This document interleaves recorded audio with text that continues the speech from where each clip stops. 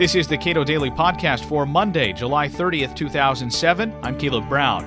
Neocons celebrate the national goal, the national purpose, a larger-than-yourself ideal tied to a strong central government. Big government is fine for these conservatives, so long as it is used to promote America's greatness at home and abroad.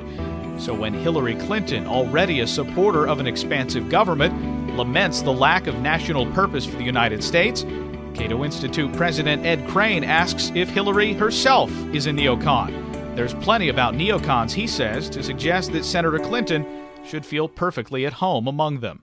Well, neoconservatism has always been very strongly in favor of a big government. I mean, the self-proclaimed godfather of neoconservatism is Irving Kristol, and he had an article some time back in his son's magazine, The Weekly Standard, in which he berated Barry Goldwater and F.A. Hayek and praised to the sky Franklin Delano Roosevelt, and said that neocons embrace big government. So it is a philosophy that has always been consistent with what Hillary Clinton is talking about, national goals.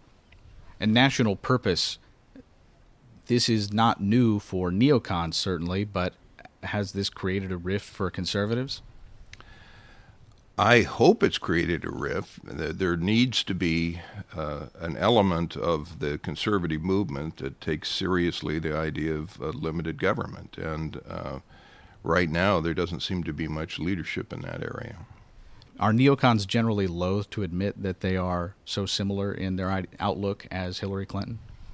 I don't know that they are loath to admit that. The views of Hillary Clinton, which include using the federal government for anything that she thinks is a good idea, are totally consistent with the neocons. They may disagree on some particular, but I mean, she has talked about having the federal government fund videos on baby care that would be in hospital rooms and post offices and where people gather, which is, Orwellian.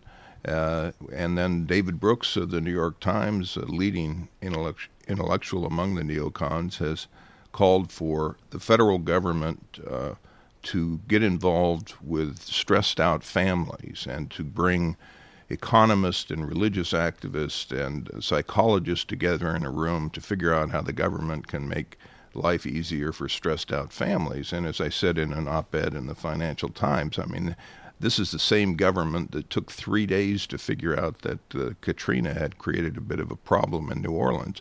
I mean, the naivete with which the Clinton camp and the neocon camp approach the value of federal intervention is just astounding.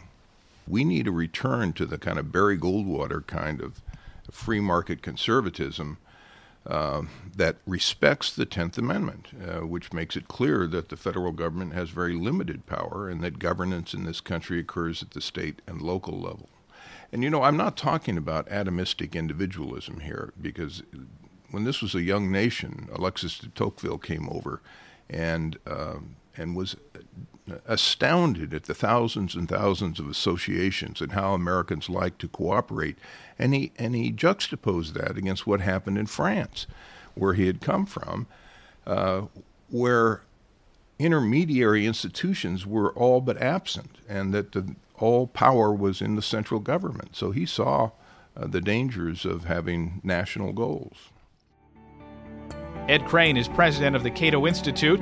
His op-ed inquiring about Hillary Clinton's neocon credentials appeared in the Financial Times July 11th. This is the Cato Daily Podcast. Send any comments to cbrown@cato.org. You may also make a donation at our website, cato.org.